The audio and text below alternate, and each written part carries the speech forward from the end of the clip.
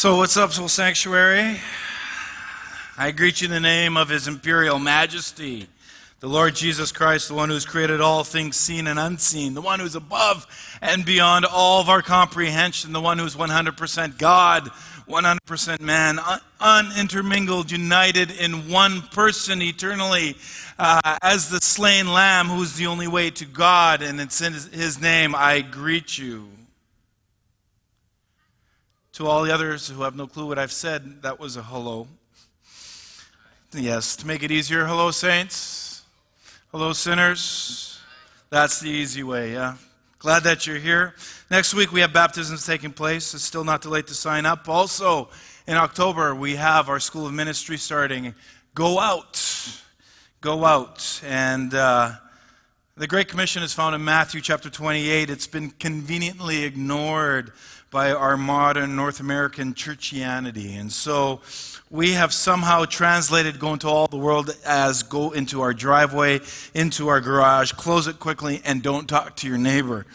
So this whole go out is a course. It's a few weeks, I think it's 4 weeks. It revisits the foundation of evangelism, of making disciples, baptizing, teaching people.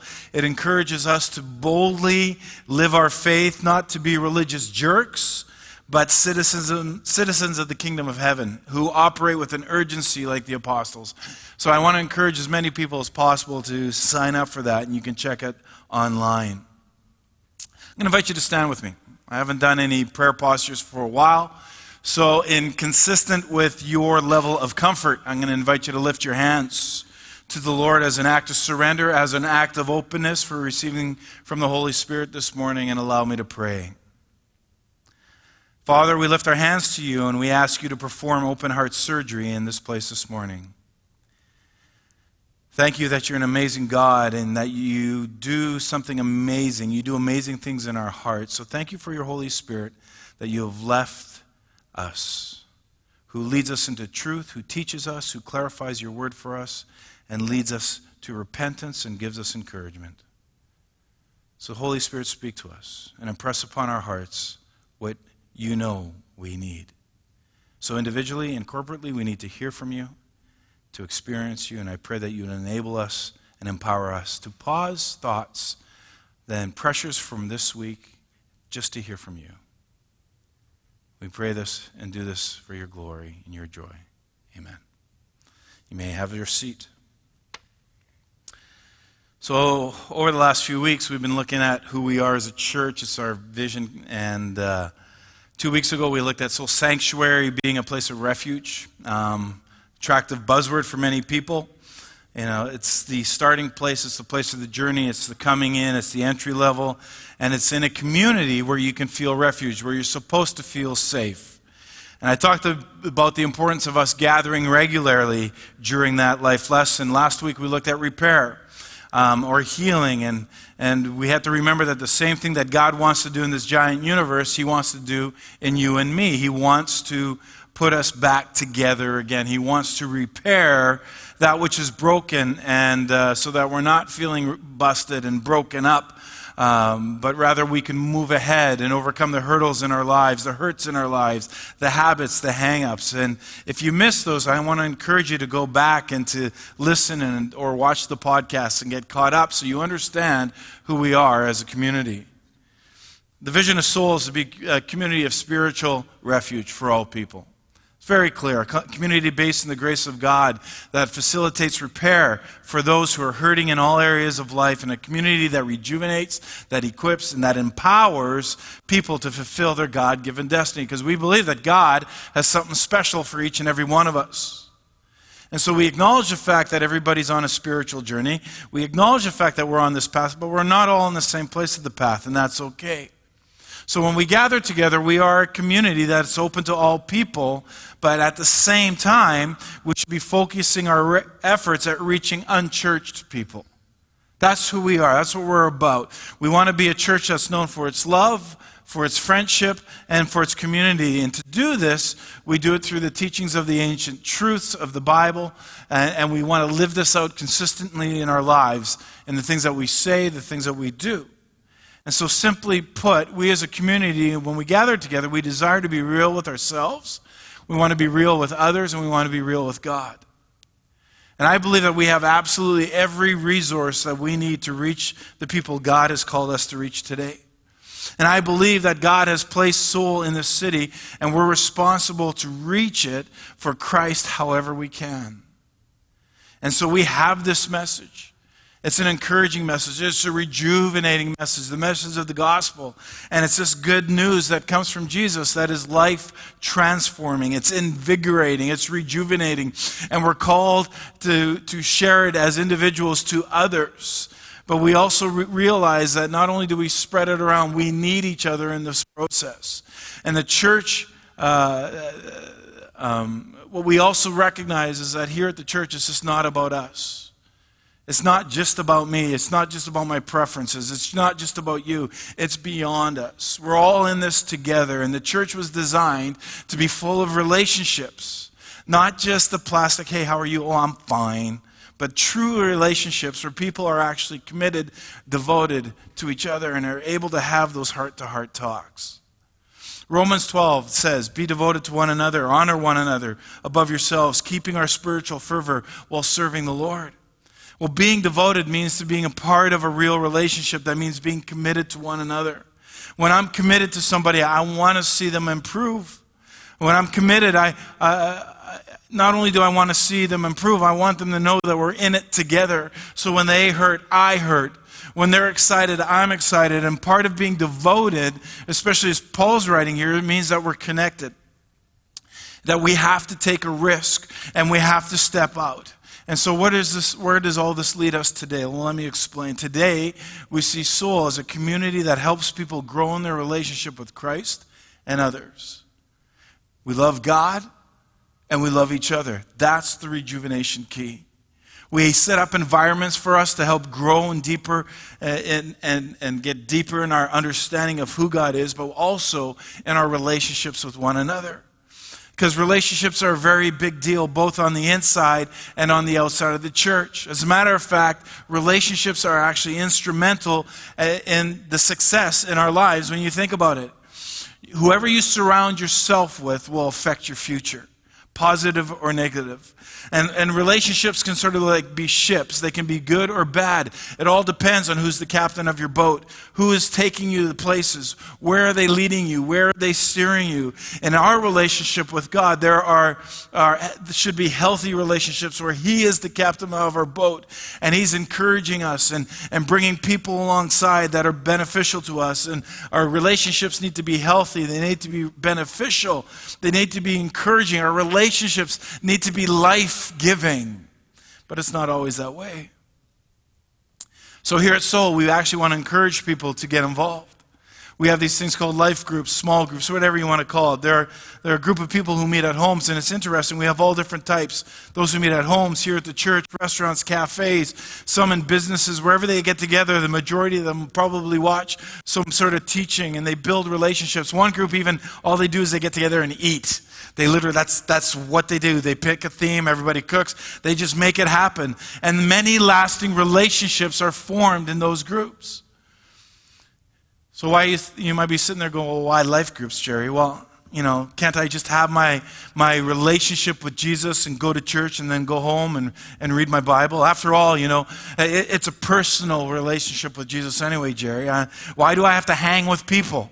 Why should I hang with people? Jerry, I don't like people. People get on my nerves, They're hard to deal with. People have mood swings. They go through different stages of life that I can't relate to. Some are getting married. Some are having kids. Some are in menopause. And the list goes on and on and on. And you never know what you're going to get when you open your door and people walk into your house. Jerry, life is difficult as it is. Never mind adding somebody else's issues to my world. Why should I do that? I'm having enough issues with my family. Never mind have somebody else's familial stuff on my plate. Why? And you all said, amen. Yeah. There's something very valuable about relationships. Because if all we ever do is come to a church and hear a message, which is something that we must do and must make a priority. I said that earlier. We're not only a priority, but consistent in coming to church as a necessity for our growth. But you should come and hear. That's the importance. We come, we hear, we honor the word of the Lord. We listen, we are shaped, and we grow, and we're challenged. But something happens when you add the power of relationships that you can't get just by coming, sitting, attending, and watching on a podcast or on a live stream. You need, I need, we need people. We, by nature, are built for relationships. And here's the reality, people. This is the fact. We are no good on our own. You and me, when we're left to our own, we actually do dumb, stupid stuff. When nobody's watching, we do dumb, stupid stuff. We either maybe think too high of ourselves, or we think too little of ourselves. We might make ourselves to be some sort of superstar that we're really not when we're talking about ourselves, or we make ourselves out to be something less than invaluable, like a good for nothing, when that's really not what God sees for us either. So we need people in our life, and that will shape us. That begins to mold us. That begins to challenge us. That begins to sharpen us, and it begins to even help us be who God sees us to be when we have people alongside of us. And the Bible talks about this. We need other relationships in our lives because it's how we're created. If we go back to Genesis chapter 2, and this is where I want to start. I want to go back to the creation of male and female, but there's some universal insights in this passage that we need to take away with this morning. First of all, it's in this passage after all of creation. Everything God has been calling good, and he turns around, he looks at Adam, and he says, it's not good for this guy to be alone. You think about that. This is the first thing that God says in Scripture that is not good. Now, if God is looking at his creation and he sees that being alone is not good, then we need to take notice, and we at least need to look at it and pay attention to what's being said here, because maybe God is onto something that we don't really know. When you think about it, it's when we're alone that we do dumb things. It's when we're alone that we make poor decisions. And a lot of what we've done alone, we don't involve anybody else, and we just make it on our own. And usually these decisions that we make on our own affect us. You know, a lot of times we don't consult people about our internet usage, do we? Or our dating relationships, or our extramarital relationships, or our business decisions. And the list goes on and on and on. And we do these how? Alone. You see, our society, though, is interesting because it tells us to do stuff by ourselves. We need to do it all alone. You know, you don't need anybody else to help you do anything. You can raise your kids alone. You don't need a spouse. You don't need to be married. You don't need the church. You know, you can have a relationship with Jesus alone. You don't need voices in your life. You don't need anybody to tell you what to do. You're smart enough. You're good enough. You don't need anybody else. And what happens now is when you look at our culture, we're raising a generation of young people that feel that they don't need other voices in their life and they can do it alone. And that's dangerous. And God says it's not good for man to be alone. And the Bible doesn't say that there will be times where you won't be alone or that there won't be seasons where you're feeling alone. It just says it's not good to be alone. So God goes on and he says he's going to create a helper. And that brings me to my next point, is that people need people. You know, first we need God, then we definitely need each other. And that's the key to the church, where Jesus said, love the Lord your God with all your heart, mind, soul, and strength, and love your neighbor as yourself. People need people. And so we're conditioned to think in our culture that we can satisfy our need with stuff. Just get a house, or get a car, or get some more clothes, get a cat. Cats are terrible animals, just need to say that. Get a dog. I have one. If you want, I can actually give it to you for free. Get a snake, get a motorcycle, go travel, go get stuff. Satisfy the cravings of our heart, this hole that alone brings with it, and try to fill it with something. That's what we do.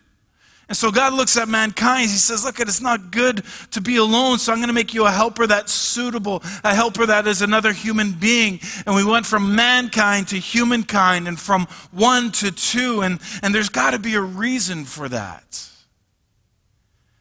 God created an actual human being. It wasn't a fictitious one, or one that we have a relationship through Facebook. but rather an actual human being that we can have eye contact with, that we can dialogue, that we can bounce ideas off, that we can touch or hug if necessary, and that they can hear and see what I'm saying and how I'm saying it, and they can hear the emotion and inflection in my voice and see my body language. And they don't have to read into anything like you do in a static medium like an email or a Facebook message. But the emotion, that only emotions that are the ones that we read into it, but something tangible, something life-giving. So God has this crazy idea that we need other people to help us weigh things out in our lives, because we need people in our lives to help us weigh out certain issues, because if we are left to our own device, we know that we're going to do something stupid. Right? Or are all you guys geniuses here today? So, God said it's not good for man to be alone, which leads us to the conclusion that people need people. And I need to clarify that it's not just any kind of people. There are the right kind of people. At which point some of you are thinking, oh, what do you mean by that? Well, if you're going to get help, we have to make sure it's the right kind of help. And some of you might be saying, Jerry, I got a bunch of friends. Yeah, yes, but are they the right friends? Seriously. I have friends at church. Yeah, well, are they the right friends at church? Well, Jerry, all the people at church, well, they're weird. They're all weird. I don't hang with them. I don't want weird friends. Well, that's true. Trust me, I feel that way, and I pastor here. My life group's already taking petitions to kick me out. That's a whole other story. And the fact is, we need people, and many times we need people very different from us. We have a tendency to want to find and bring people who are exactly like us, but we need people who are very different from us. And it's interesting, Paul writes to Titus, who's a pastor, and he talks about the importance of older men and older women pouring into the younger generations.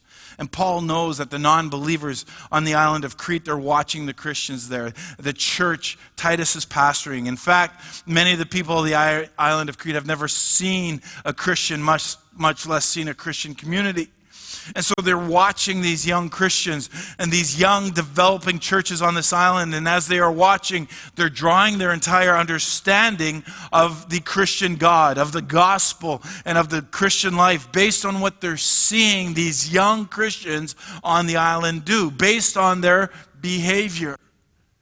So the non-believers are watching the believers, and they're looking at these Christians, basing everything they know about Christianity on what they're watching in these people. And so what Paul does is he tells Titus, he knows that people are watching the church, and he also knows that the church needs to live in a certain way that's teaching these non-believers who are watching what truths about God is all about, what the true message of the gospel is all about. In other words, that their lifestyle as believers needs to match up with the message that Titus is preaching. And then he goes on to tell Titus who he needs to teach. And fittingly, he tells Titus, you need to take these older men in the church. And it says that the older men are supposed to be sober-minded, right? And so this is what the older guys should exhibit. Well, it's not talking about being a stick in the mud. Really, it means that they're there, that they're even-keeled, that they know about life. He goes on, he talks about self-control. He uses that word many times, which means he needs to get his point across repeatedly. This says self-control is one of those virtues that the Christians on the island of Crete had to exhibit in order to make themselves different from the culture around them. Because the culture around them was not self-controlled in terms of what Paul had in mind here. And so how did Paul get them to do this? He says, get the older guys to teach the younger guys. He got them in together in relationship. They did life together. There was a mentoring, there was a discussion, there was a shaping. And Paul's not done. He continues on. He says, get the older women to get involved in the lives of the younger women as well. The older women are to be reverent in the behavior, the scripture says. That word reverent means holy. It means, more specifically, sort of carrying the act of a priestess is what he was trying to communicate. Tell the older ladies to practice the presence of God in your lives daily, in your daily activities, in your daily interactions with people. It's interesting, he goes, they shouldn't be slanderers and given to much wine. That was the island of Crete. Hey, all the old ladies get together. Hey, let's gossip and drink. That's exactly what was going on. And he's being very clear. And both of these things, it was the culture of the day. It was a popular thing to join into. Slander and polish off 2 or 3 bottles all at the same time. And Paul's going on. He says, no, look, as Christians, we need to live differently. Older ladies, help the younger ladies. They're to teach which is good. Train the young women. And this is about the type of teaching that happens on a day-to-day basis. When you're around other people, you're able to teach them by example through your conversations. And he's saying part of the healthy discipleship culture of a church is that the older are intentionally involved in the lives of the younger, and they're teaching and they're training them by their lives and by their example.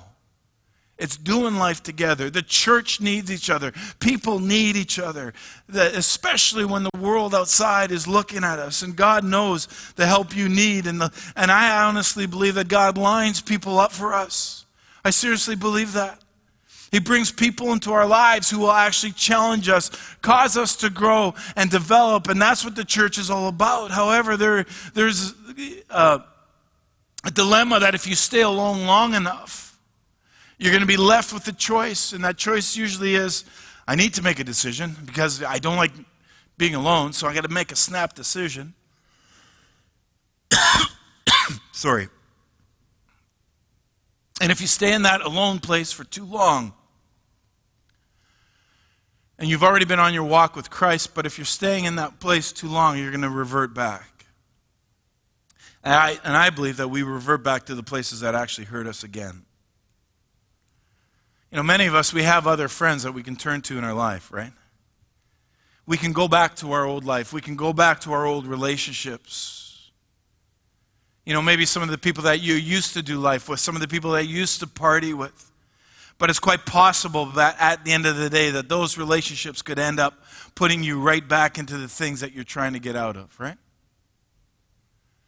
They're not good for you. Maybe they're not healthy for you. They are not right for you. So now you're forced to make a choice. So when you hear me say people need people, you need to understand that you need the right kind of people in our lives. And there are many warnings throughout Scripture as to who we should keep company with. Just begin to go through Proverbs. You will see all the different warnings about who do you hang with, who do you surround yourself with. 2 Corinthians chapter 6 says, don't be yoked together with unbelievers.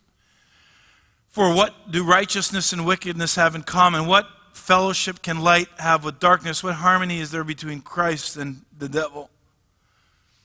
And God is saying that many of us, we've come out of old toxic relationships. Some of us are still in those toxic relationships, but God has spoken to us. He's given us a second chance. He's given us a rejuvenation, a life transformation. He's spoken to our hearts, and He has begun this new journey of life with us, and He's changing us from the inside out. And we realize that God has a plan for us, and He's set out something good for us, but we need to be careful who we surround ourselves with.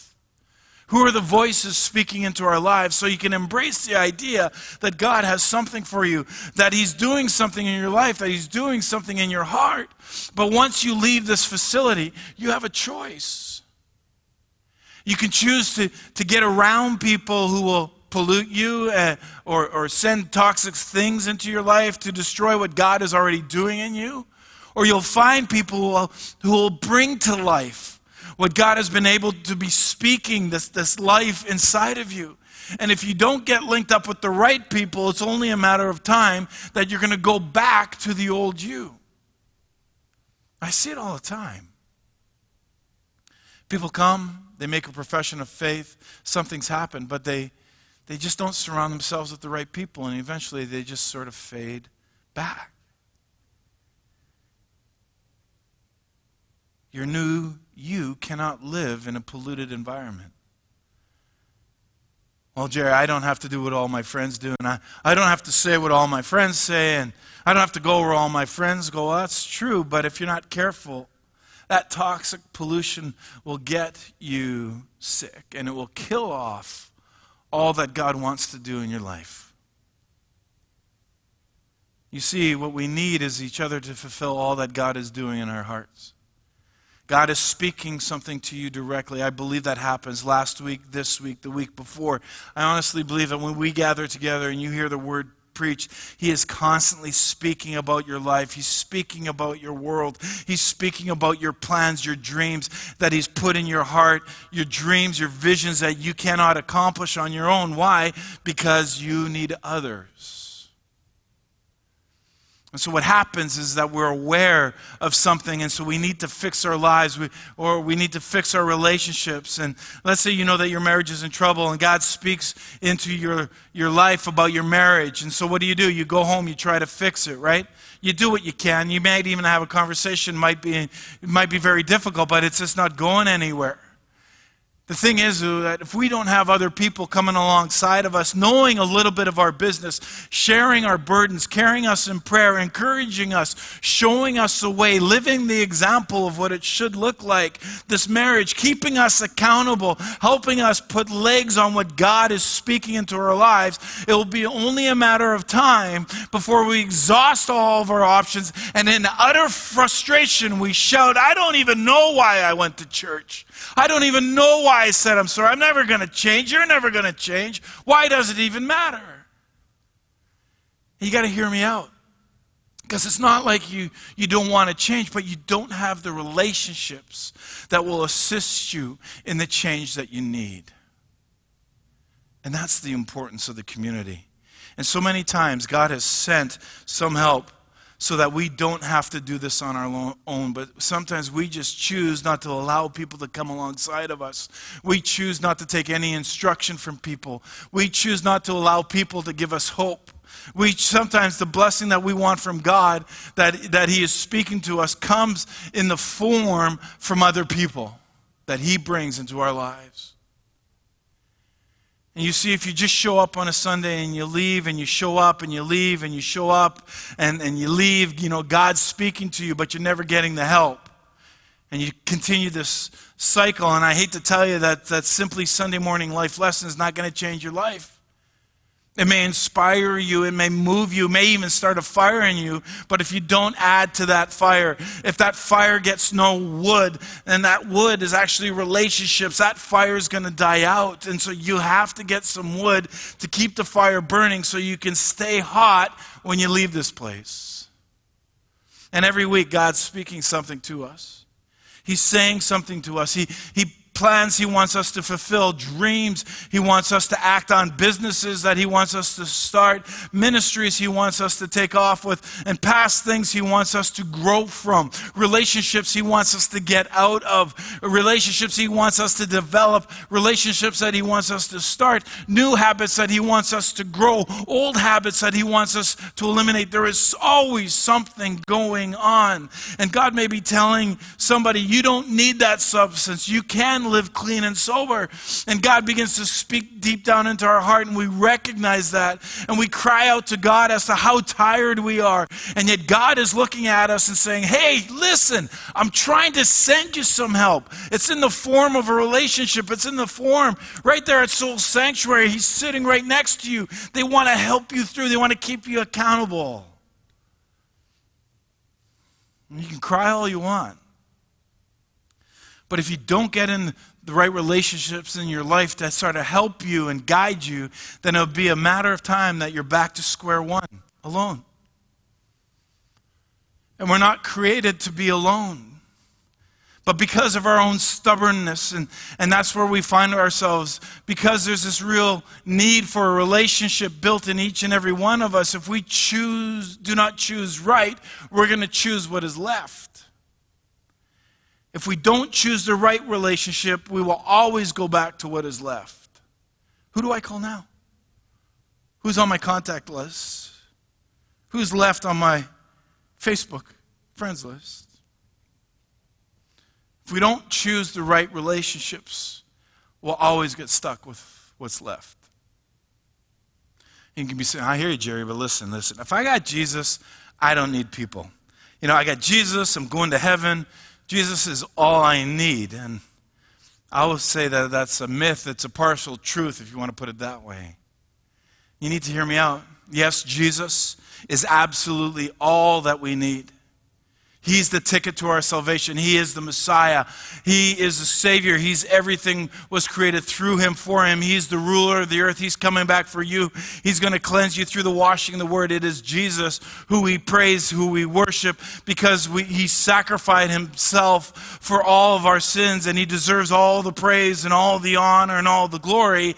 But Jesus is not all that you need. It's Jesus plus. He has positioned people throughout the earth as his ambassadors. When you think about it, people who are his representatives. So God speaks to us, to you, to me, through people. God uses people. The entire scripture is based on that. We are the hands and feet of Jesus as believers. We are the visible, tangible ambassadors. We are his voice. We articulate the voice of God as long as it lines up with the scripture. And God is sending people, and those who surround themselves with many counselors is wise. The question we got to ask is, who are you surrounding yourself with? And are they Jesus' ambassadors? There's no successful Christian islands or Christian lone rangers in the body of Christ. You know, the myth that if I got Jesus, I don't need people. But the truth is, you can't get your healing, the healing that you need, without people. Well, hang on, Jerry, that doesn't sound like Scripture. God can heal me. He can forgive me of my sins. Of course he can. You're missing what I'm saying. God will save us. God will forgive us. But we live on earth, and there are consequences to the choices that we make, regardless if we find ourselves saved or forgiven. Feel free, go to Costco after today. Get road rage in the parking lot. Go, punch somebody out. Go ahead, go for it. You're still saved. Call it to God. You're forgiven. That's fantastic. But you're still going to go to jail for an assault. There's consequences to our actions. Steal from Walmart and you get caught. Yeah, you'll be forgiven. There's no problem there. But you're going to have to pay the price for shoplifting. There are consequences in those areas. We still need people to guide us, to direct us, to help us in our relationship. James chapter 5 says, therefore confess your sins to each other. Pray for each other so that you may be healed. The prayer of a righteous person is powerful and effective. I like what the Message says. It goes on and it says, make this your common practice. Confess your sins to each other. Pray for each other so that you can live together whole and healed. So who are we to confess to here? Each other. Yes, we confess to God, but our sins here that he's talking about are shortcomings, our tempers, the fact that maybe we're terrible parents to our kids, talking about people behind their back and gossip and anger, our inability to tell the truth, and those moments when we get together and often and have relationships, we're actually able to talk back and forth. We can share our stuff. We can be open. We can be vulnerable. We can live together in that process. And as we live together in that process, and as somebody says, you know, I've been struggling in this, and somebody else steps in and goes, yeah, I have too, but this is where I've been going. And somebody else said, yeah, but a while back I have too, but this is where I've been going. And all of a sudden there's this accountability, there's this growing, and we begin to confess in that way, and we begin now to live whole and healed. God forgives us, but we need relationships to help lift the burden that the enemy places on us. You know, we come on a Sunday and we leave feeling good, but then we go back into the world and we're bogged down by all the bad. Then you come back on a Sunday and you're feeling bad, and I have to preach a great message and it gets you feeling good, and then you got to go back again into that world, and what happens? You start feeling bad, and then we repeat the cycle over and over again. But yet that's not how God wants us to live. We all need people in our life. The healing that you need could be sitting in your row today. Think about that. It could be sitting on the other side of this auditorium. It could have been in the first gathering. You passed them on the way in or out. Maybe you passed them at coffee. You just can't say, I got Jesus and I'm good, or I got Jesus and my wife and I'm good. No, listen, we need Jesus. We need our spouse. We need a couple friends, married friends, others. And personally, I need as many people praying for me as possible. The enemy doesn't want us to win. So you and I, as believers, walking the face of this earth, we need as many people as possible to guide and shape our lives. Now the key as to why this is important. Maybe you've heard this phrase before, but lasting change happens in circles and rows. Think about that. Lasting change happens in circles and not rows. It's in a circle. When you go out with people, when you have them over, do they sit like this?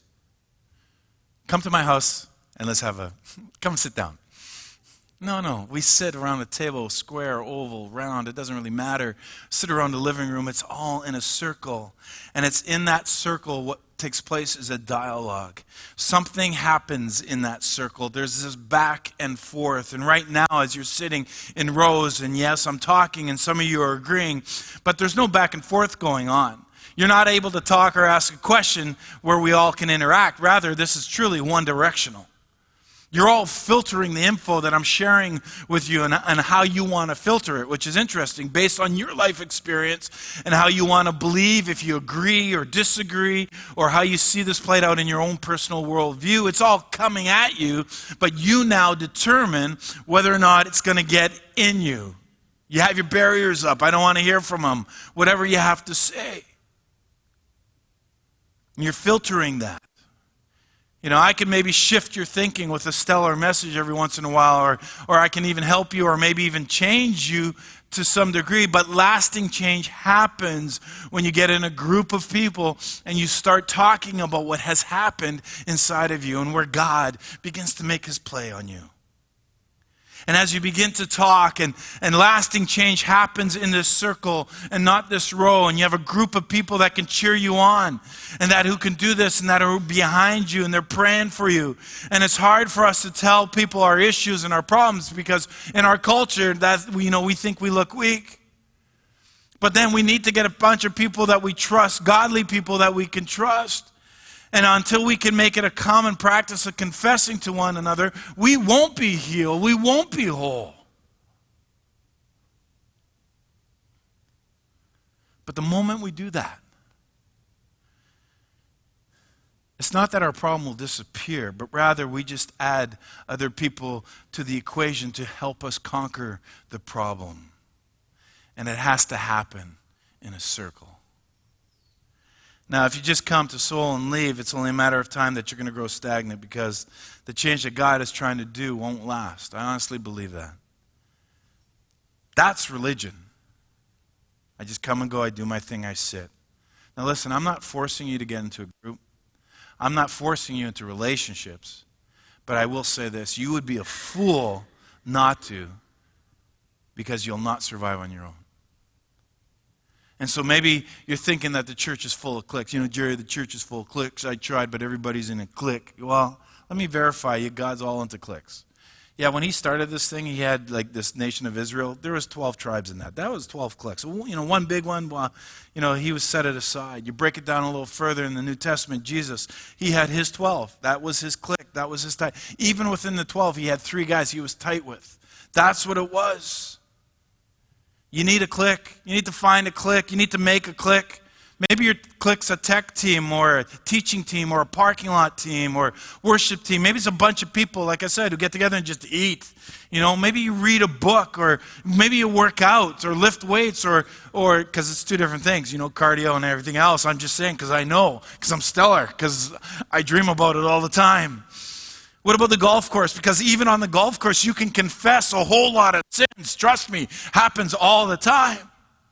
But you need a clique. You need 5, 6, 7 people who know your life, that you're going to be a friend with, and that everybody, you're not going to be a friend with everybody, but you need to be a friend with somebody.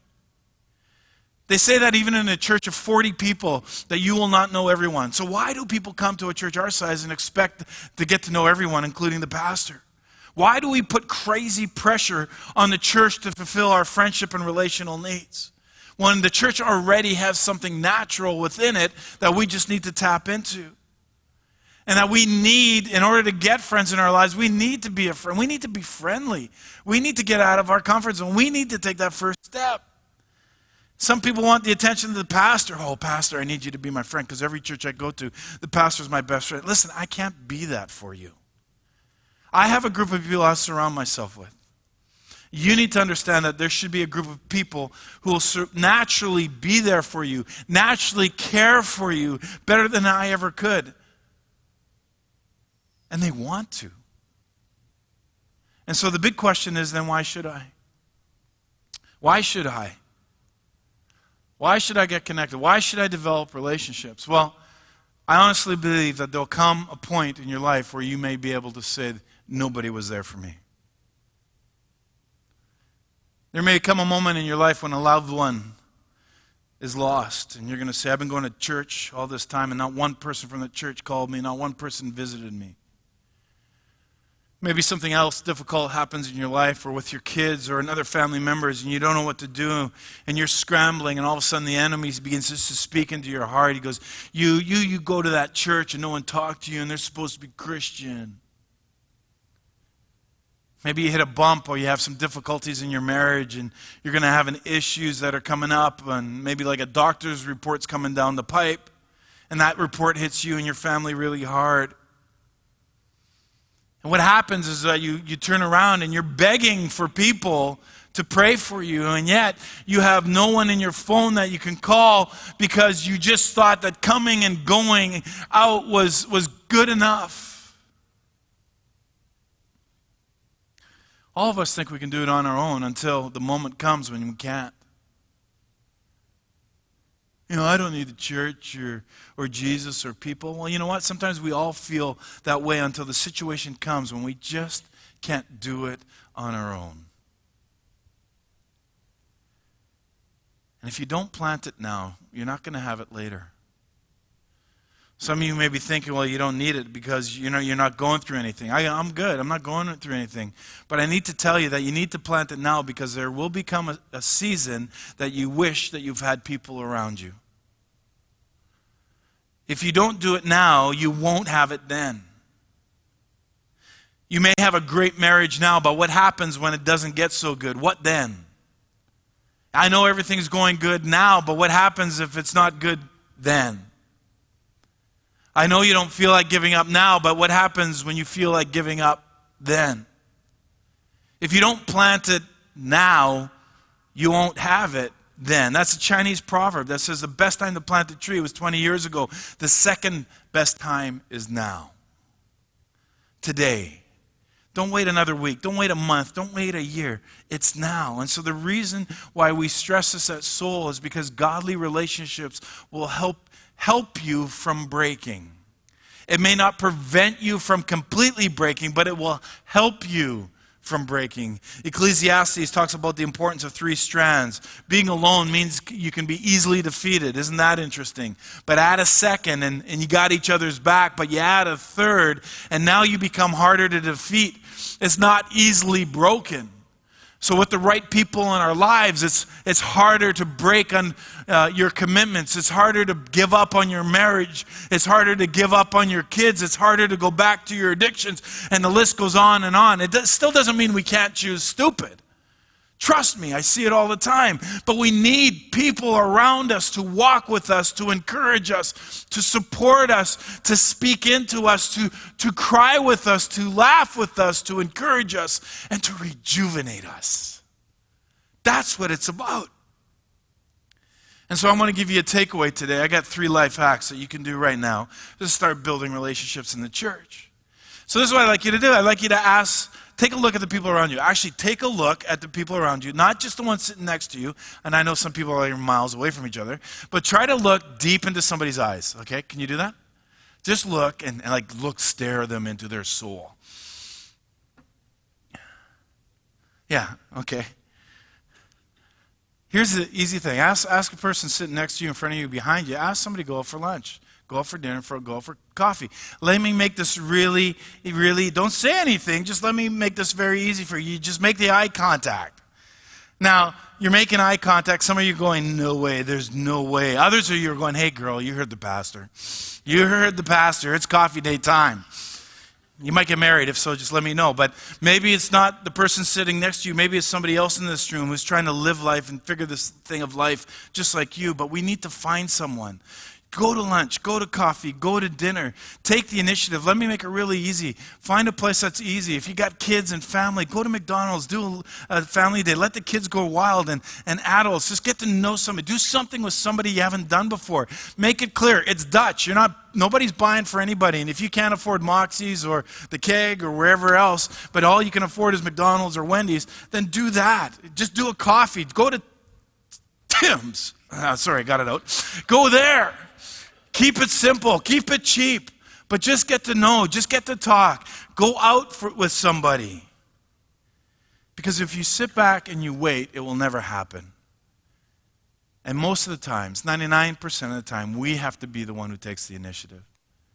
The second thing to do is to join a group. Join a life group. Outside, we have a display where Pastor Jordan is. You can sign up. You can join a group. You can offer to host a group, offer to lead a group. We will train you. It's easy. It's easy. It's all done for you. Right, Kent? It's all done. We just plug and play a video, watch and talk. We just make it happen. Right now we have well over 20 groups and growing, and there's always room for more. So there's a place to get plugged in. And finally, if you don't want to do any of that, then I just look at it this way. I said, just get involved. Just serve. Because simply by serving, it's just another way to connect with people. You begin to get to know people that. And usually it's very subtle, with the way that you're doing life with them. You begin to know each other. Because again, we know we're not too good on our own. But, I have to be honest. I don't want to see people break. I don't want to see what God is doing in the lives of people to die. We need to get involved. We need to have each other. We need to build one another up, and we can do it very easily. Even in the parking lot, serving coffee, it starts small, starts easy, but you start building relationships. And personally, as a pastor, I want you to win. I want you to succeed. And the only way that will happen is if you attach yourself to another helper, another human, and that will help you be and do all that God desires for you to be and do. Why? Because Eric Samuel Tim said it when he was here a while back. We are better together. And so maybe you're here today and the first relationship that comes to your mind when I'm talking about relationships is all about Jesus. Maybe you're here because somebody invited you, or you're sitting there thinking, Jerry, I need to start something in my life, maybe with Jesus. I'm not good on my own. I'm tired of feeling broken and hurt and beat up, and I'm reminded of the things that I've done, and I need a change. I need forgiveness. I need healing. I just need Jesus to come into my life and to change me. If that's you, as it was in the first gathering, God is speaking to you. I'm going to ask you to do something with me in just a few moments. But for the rest of us, I leave it back into your hands. To take the initiative, to be a friend, to get a friend, to ask somebody out, to join a life group if you're not already in one, to just even get involved in some sort of ministry. The ministry of stacking and moving chairs. At the end of every gathering, you have no clue how important that is. But do something when you walk out of here today. Let's pray. If you believe that God is speaking to you and that you are needing life change, and you want me to pray for you, and when I mean this, I'm saying you're asking Jesus to come into your heart to be Lord of your life, just put your hand up and down real quickly. And I want to pray with you.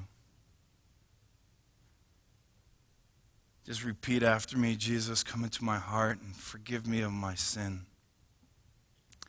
Help me to live for you, to love you all the days of my life.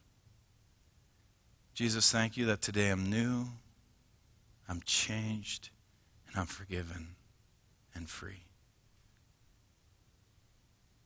Help me in my walk, I pray. Amen. I pray for every hand that was risen. I pray that God would do a work in you that only He can do, and I truly believe that today is a new beginning and a fresh start is right now. God, the old has passed, the new has come, and may we leave here to know that you are for us and not against us. Help us to establish new relationships. Help us understand that we need to connect with some people so that they can live with what God is doing inside of them. And Lord, I thank you that no matter where we have been and what we have done, that you're willing to accept us and that your forgiveness and mercy are extended to us so that whatever mess we have made of our lives in the past, you're inviting us into an amazing new future. So God, we ask more than just a blessing, but your guidance and strength to walk this life. And I ask that you would put people in our path to guide, put people in all of our paths to encourage, to edify, and rejuvenate our walk with you. So stir in our hearts in the areas and the giftings that you have given us so that we may not only see this place flourish, but we would see life transformation in the lives of many people that you have placed in our path. Lord, give a glimpse or a vision of your kingdom coming and your will being done on earth as it is in heaven, I pray in your name. Amen. Stand with me, please. In ancient times, people practiced hospitality. So do yourself a favor. Take a step. You're about to go out. You're about to rub shoulders with people. I encourage you to invite people to a restaurant, to invite them to your home. A restaurant's probably safer because you don't know what kind of psychotic person you have in your home. And if they're truly psychotic, let me know and we'll put a picture up and we'll know that and we'll mark that for our security team. One of the things that we're going to do is I was cleaning out some old files and I came across this guess who's coming for dinner, guess who's coming for coffee things. And it was great because we had this opportunity where people would be, somebody would open their house, they would host, and other people would come in. You wouldn't know who's walking into your door, and we would try to mix and match people. And for some cases it was great, it was fantastic. In other cases it was totally chaotic. It's fun. Welcome to church. We're a bunch of messy people. But that's what we're going to do again. We're going to actually help people to get connected, help people to get involved, help people to build those relationships, but the rest really falls onto you to take the initiative. And so people, in ancient times, the one who blessed extended his hand for a blessing. Those receiving a blessing did likewise. Here's my blessing for you today. May God himself, the God who makes everything holy and whole, may he make you holy and whole, put you together, spirit, soul, and body, and keep you fit for the coming of our Master Jesus Christ. And may he put people in your life to guide you, to encourage you, to rejuvenate you, and to push you on in the dreams that he has placed deep within your hearts. And may you, my friends, this week go out and practice rejuvenation in Winnipeg in very specific and tangible ways. May his peace be with you. And now go and live the church. See you next week.